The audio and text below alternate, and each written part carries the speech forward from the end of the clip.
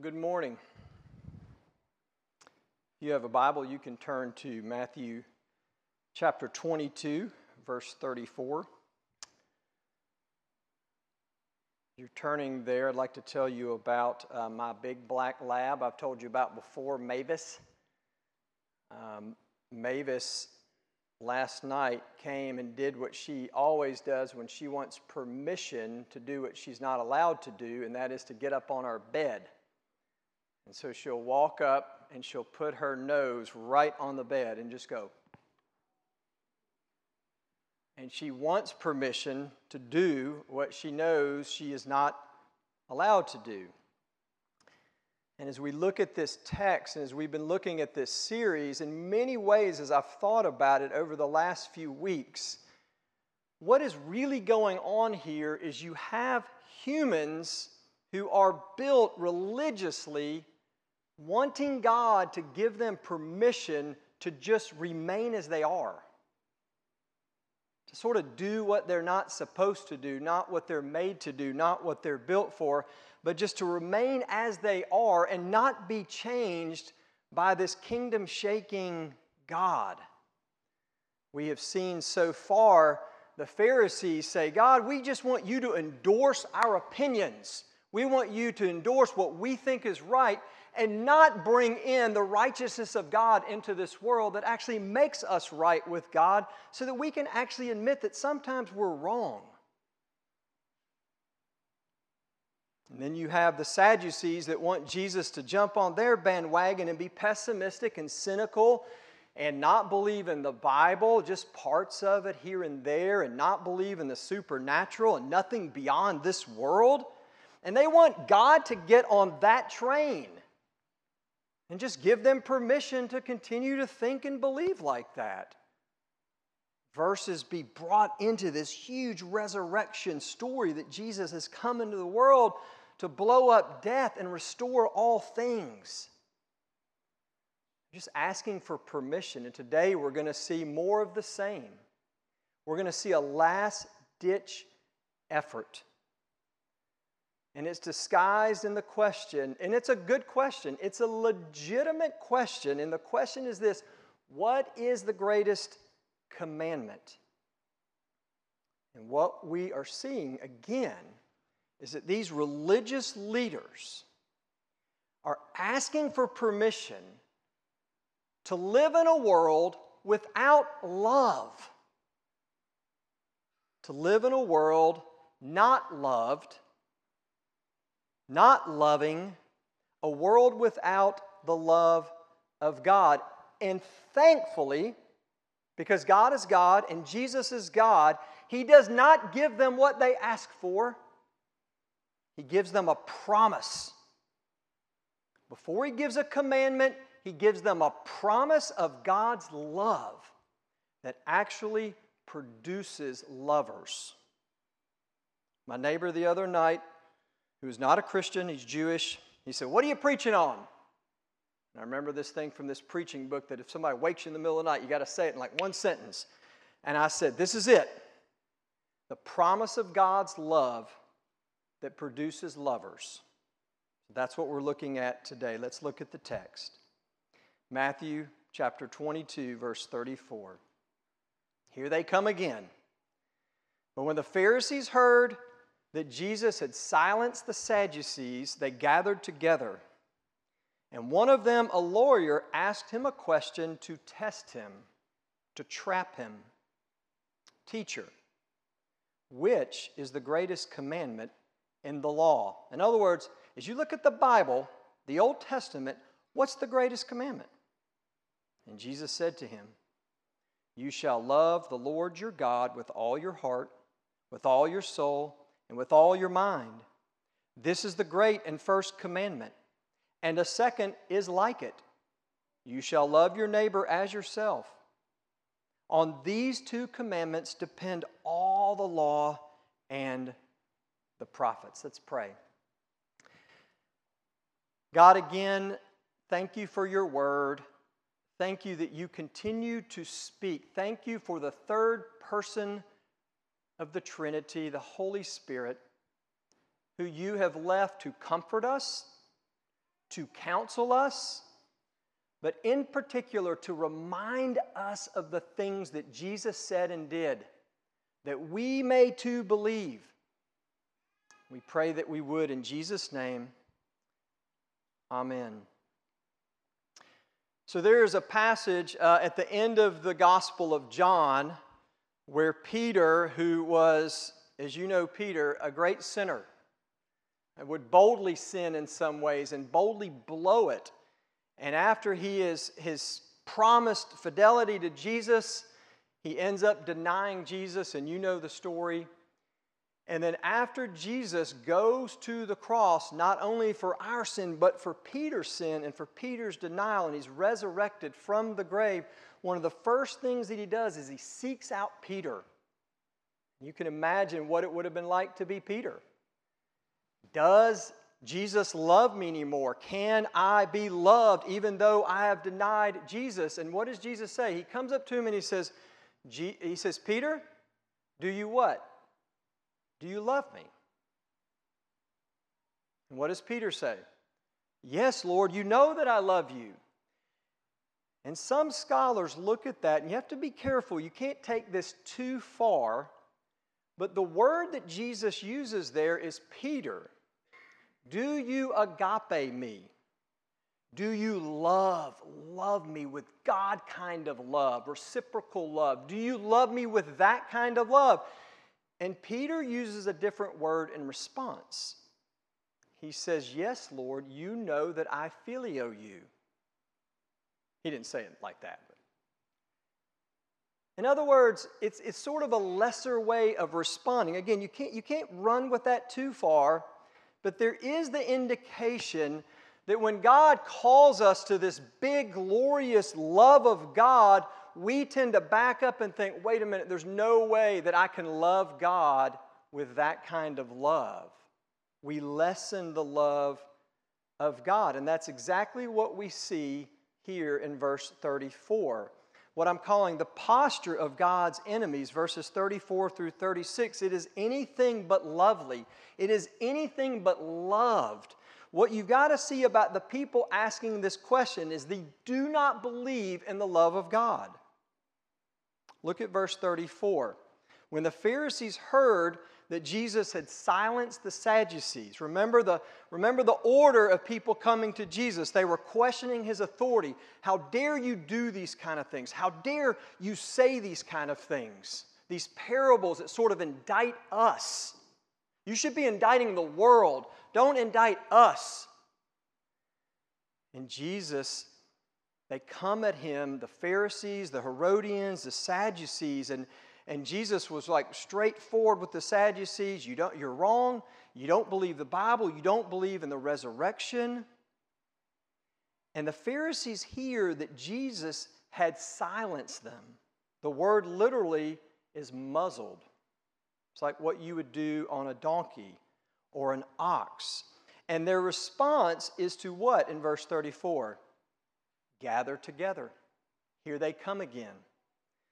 This language in the Greek is the same language used in the Greek version of the Old Testament called the Septuagint, and it's the same Greek language that is used in guess which psalm? Psalm 2, where the leaders gather together against God's anointed. And so what you're seeing here is not just, again, another nice question, but this is actually an attack on God. They are gathering together against God, and you see it in verses 35 and 36. What do? One of them, a lawyer, asked him a question to test him. Here it comes again, the word test, to trap. In other words, think about this. Think about the posture of the Pharisees. Think about the posture of this lawyer who's coming to Jesus. He does not come to Jesus with a question because he really has a question. Right? Your children sometimes come to you and they come with a real question. Mommy, Daddy, I don't understand how that works. But sometimes they come with a question because they just don't want to do what you say, right? Well, why? This man is not coming to Jesus and saying, Jesus, I just want to learn from you. I want to sit at your feet. I want to adore you. I want to listen to you. He's not even a seeker. He's not a Nicodemus at night. He's not even curious. He's not even thinking, maybe this guy knows what he's talking about. He's coming to test him and to trap him. Where is the trap? It's in the question. What does he ask? Teacher, again, he doesn't think Jesus is God. What is the greatest commandment in the law? Now, this was a normal question. This was a question that people asked rabbis all the time. There were answers for it. People actually would say things like, love the Lord your God, the Shema, and all that stuff. But think about that question for just a minute. What is the greatest commandment? How is that a trap? Well, a good Jew of the Old Testament would say all the laws in the Bible are equal. There are 613 according to most as they looked at the Old Testament. And so in other words, they would say they're all weightier, they're all weighty, they're all equal. And so if Jesus says, well, this one is more important, then what are they going to do? They're going to trap him. Well, so you're saying that's important. Well, what about that one? You're saying that isn't important? You're sort of soft about the Bible? It would be like today saying, Jesus, is it more important to love your spouse or to love your children? Jesus, is it more important to be concerned about poverty of spirit or caring about the poor? Do you see, if you answer it this way, well, somebody's going to consider you this. If you answer it this way, they're trying to trap him. But even more so, deeper than that, look at the content of this question. What are they asking? For what are they asking? They are asking for Jesus to give them the greatest promise, the greatest truth, the greatest attribute of God. None of the above. They are asking for a commandment. In other words, behind their question is the assumption and the framework that God is a God of commandments. First and foremost, not promises. In other words, that God is more concerned about legalities than love. Do you see that? Don't trust me, trust John Calvin, because he's the one that brought this up. He said, look, they're coming to Jesus, and what they should have done is they should have come to Jesus and said, Jesus, we're a wreck. We're so legalistic. We're so caught up in a trap of law keeping. What must we do to be saved? Or they could have come to Jesus and say, God, we just want to know about the true God of the Bible. There's some confusing things in there with Leviticus and Deuteronomy. We're not sure how to understand all of this. What's it all about? Or we know there's a lot of commandments, but is it just commandments? Or is there a promise there? In other words, what Calvin is saying is they are trapped. They are trapped in what theologians call a legal frame. That their hearts are legalistically trapped to this frame, but that God is a God of legalities and not a God of love. They are prisoners of a loveless religion. So many of the Puritans used to write about liberty, spiritual liberty, that when the gospel comes, it brings freedom, not enslavement. And these question askers are trapped. You may have heard in the book of Deuteronomy about the year of Jubilee. The year of Jubilee came around, and it was what every servant waited for. In other words, it didn't matter what you did to incur servitude. It did not matter what you did to become a slave. When the year of Jubilee came and it was declared, guess what you received? Freedom. Freedom. And yet, Deuteronomy also says that if you so choose, you can be a perpetual slave. And what they would do is they would go to their master and say, pierce my ears. My dad would not have liked that. And Jesus is saying, why are you choosing perpetual slavery when you can be free? I found out this week that a beautiful thing, I have Spotify. And on Spotify, you can actually listen to the Chronicles of Narnia, done like the British way, the good ones. And so I've been re-listening to The Magician's Nephew. It's my favorite. It tells the whole creation of Narnia, and I won't go on and on. But there's this character that he's called Uncle Andrew. And if you know the story, Uncle Andrew is this elderly man, he's a grandfather, and he's this magician wannabe, and he wants to learn magic so that he can have power and glory and fame and wealth and all those things. And he finds about this other world, and he has these rings that get you into this other world. But he's too chicken to do it himself. So he sends some guinea pigs. And then he realizes they don't come back, and he wants to know what's in that other world. And so he gets his grandson, Diggory, and his friend Polly, and he tricks them into going into this other world to check it out. They come back and say how good it is, and so he attaches on, and he goes into this other world. And all of a sudden, they're there, and Aslan is creating Narnia, and he's singing it into existence. It's just beautiful. Give me chill bumps thinking about it. But there's old Uncle Andrew, enslaved to his legal frame, complaining, whining, grumbling, can't see the truth and the beauty and the goodness. And so as punishment, he's sort of put in this jail of trees that are webbed together, and he can't get out. He just sits in there and he eats and he grumbles. So Polly, being merciful, comes to Aslan, and she says, Aslan, could you please do something about my Uncle Andrew? And this is Aslan's response. I can't tell these things to this old sinner, and I cannot comfort him either. He has made himself unable to hear my voice. If I spoke to him, he would only hear growlings and roarings.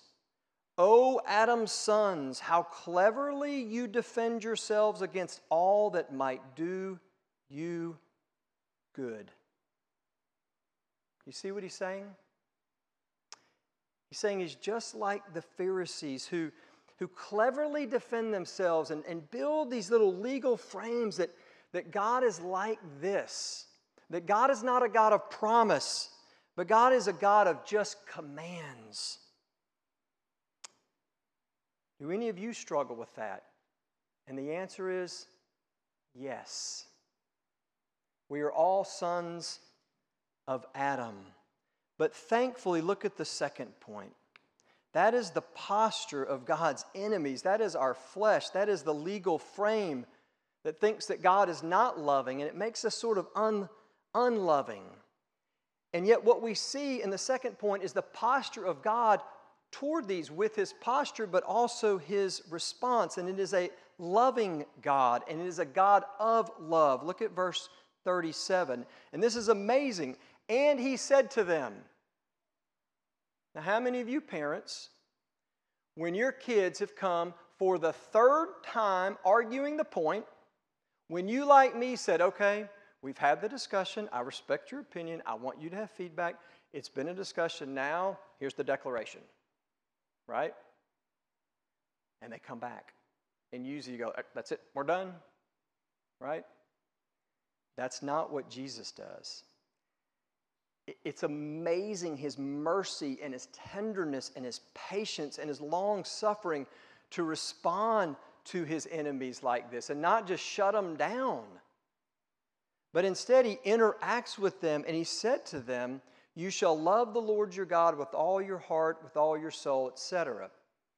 We're going to get into that for a minute. But the first thing that I want you to see about Jesus' response is he actually answers their question. But he doesn't answer it like they ask it.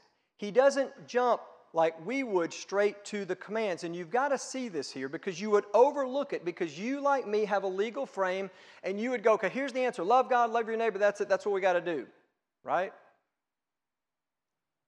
But what Jesus gives them first when they ask for a command, he gives them first a relationship, a promise, and a word. Look at the relationship. Where do we see that? You shall love what? You shall love whom? You shall love the Lord your God. In other words, you shall love Yahweh. Who is Yahweh? This covenant-keeping God who's not just in the cosmos. He's not just some deist God. He's not some out there God. He's not a legal God. He is the God of the Old Testament. He is Yahweh of the Bible, the same one that he talked about last week, the God of Abraham, Isaac, and Jacob. He's a living, personal, relational God. And before we talk about commands, we have to talk about that. That this God wants, desires, and does everything so that a people can belong to Him. Listen to what it says. You would have never put this in there, and I would not have put this in there because we have legal frames. But Jesus is God. And He says, love the Lord your God. And let's just stop there for a second. Martin Luther, it was said, loved to just meditate on this word, your. To play on the joy of the word, your. He would sit in it that I belong to God, that God belongs to me, that we belong to God. He is our God. This is a God with an address, one writer said, and you are the address. See, they ask for commandments, and Jesus says, let's start with the relationship. This is your God. And secondly, he says, and look at the promise. Again, they ask for a command, and Jesus gives them a promise. Well, Fritz, where's the promise? Well, there's a lot in that covenant-keeping God, and we could go explain the covenant and how God did everything for His people. But it's right there sort of implicitly. Listen to what He says. You will do what? You will love the Lord your God. You will love your neighbors yourself. When you first hear that, you think, I know a lot of you go back to those old movies, black and white. You shall, right? Here's the commandments. And children, anytime you hear, you shall pick up your room, you hear that as strictly what? A commandment. Do this or else. That's fine. There's a part of that that's true. Listen to it a little differently. Think of it as a promise. Fritz, I know you don't think you can love her for as long as I give her to you. You will. I'm your God. You belong to me.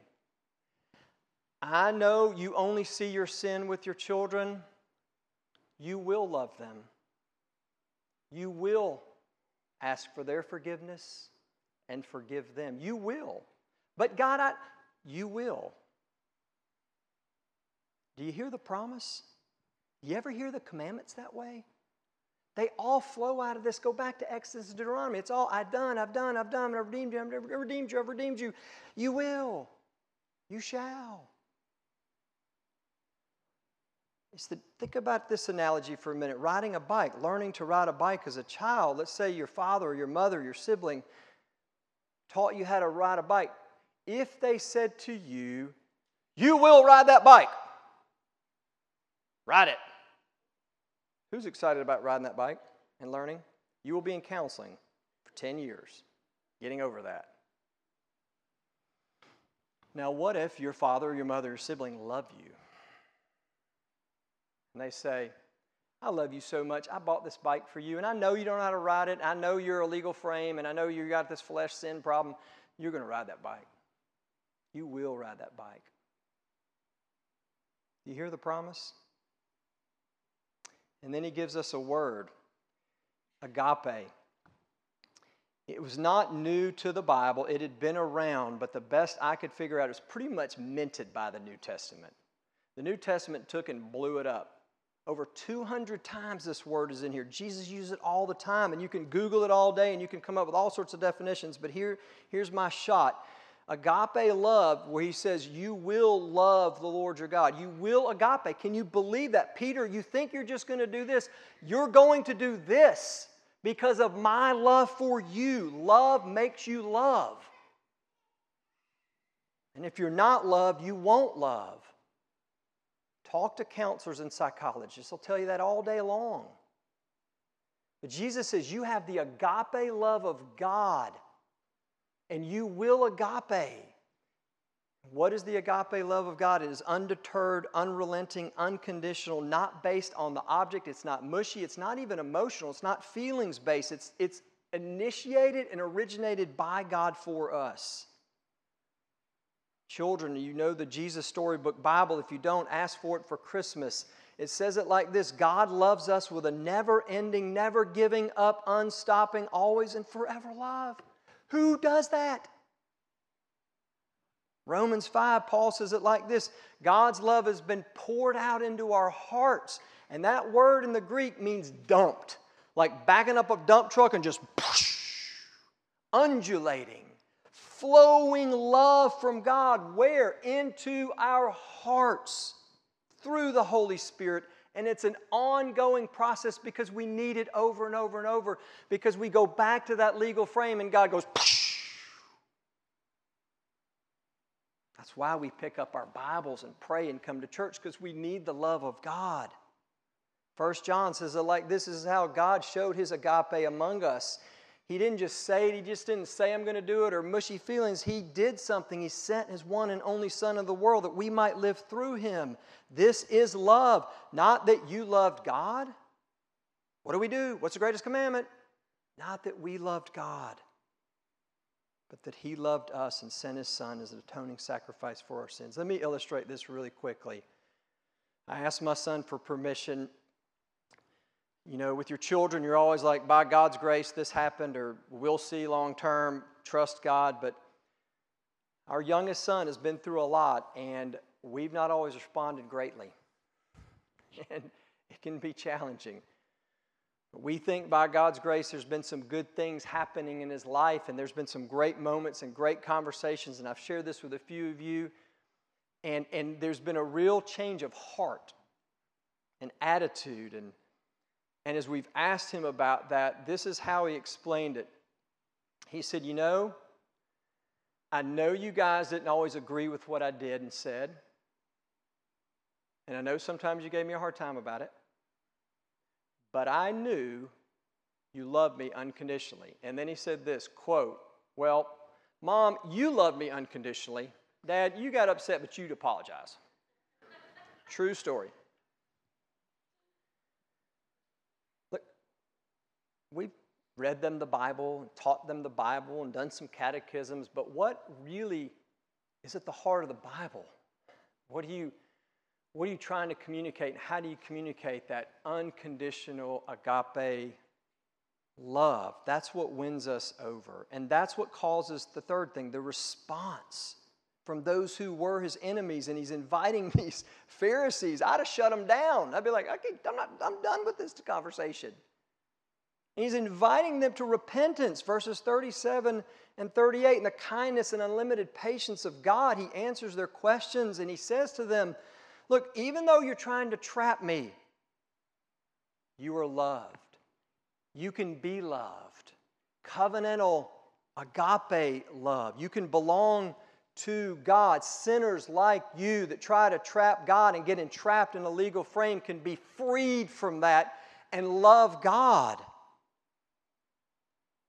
We see three things about that response. The first is it's inward. Again, our love is a response to God's love. It affects our motivations, and as Jonathan Edwards wrote beautifully about our affections, not just out here affections, but deep within our inner core. See, he first loved us, and our response is this inward, answering, responding love. That's what you want to see in your children long term, not outward obedience and rule keeping. Repent of that and pray for the interior, motivational, affectionate heart love change We're going to sing in a minute, love constraining obedience. That word constrain in our terms is narrow and tight. In the old terms, it's wide open. It means that God's love compels and brings about and motivates, for the love of God compels us. It's the exact thing you see demonstrated in Matthew 26, where Jesus is anointed with a very expensive perfume, and all the legalists in the room, the disciples, all go, "What's she doing?" And Jesus said, "What she's doing is something beautiful. She gets it." And men, notice in the Bible very often, she gets it. We should listen and learn, because women seem to just humbly get it quicker than we do. Let's not get into that. Secondly, it's not just inward, it's upward. Verse 37, he does say, here's your response. Yes, here's your answer. Once you get the love of God, you respond to it. It changes your heart. And you say, "God, what must I do to love you back? How do I love you?" He says, love the Lord your God with all your heart, mind, soul, and strength. And he used a different word in the Old Testament, a different word in another. Don't worry about all that. He just says, all your faculties, everything you've got will respond to God with love. And then he says your response is outward, verse 39. You will love your neighbor as yourself. He cites Leviticus 19. I want to hold that thought. I want to come back to the neighbor to the end. But I want to show you how he ties these together. Look at verse 38. Notice that he says love of God upward, so to speak, and love of neighbor outward. You can't divide them. We want to divide them. Jesus says what God has wed together, do not put asunder. We can't divide them. They're indivisible. They are like the two most important ingredients in a recipe. Should it be baking soda or baking powder? I don't know. They're both important.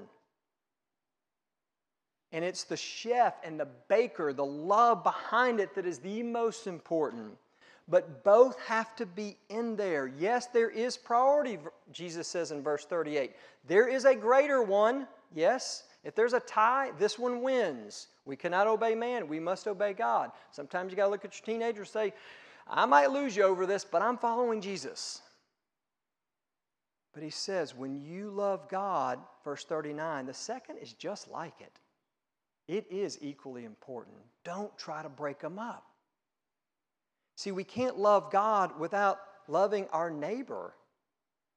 I can come here and I can raise my hands, and I love worshiping, and I loved our jazzy music today, and I can raise my hands and I can go outside and raise my fist in the car immediately, and God says, what are you doing? It's just squishy pietism. But also, we can't just say, well, I love my neighbor and I care about people and social issues, and just ignore God.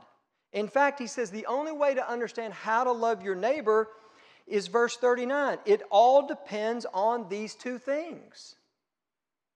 See, they had, again, 613 laws. Imagine you walk into your house where your kids might hang their coats, and there's 613 pegs.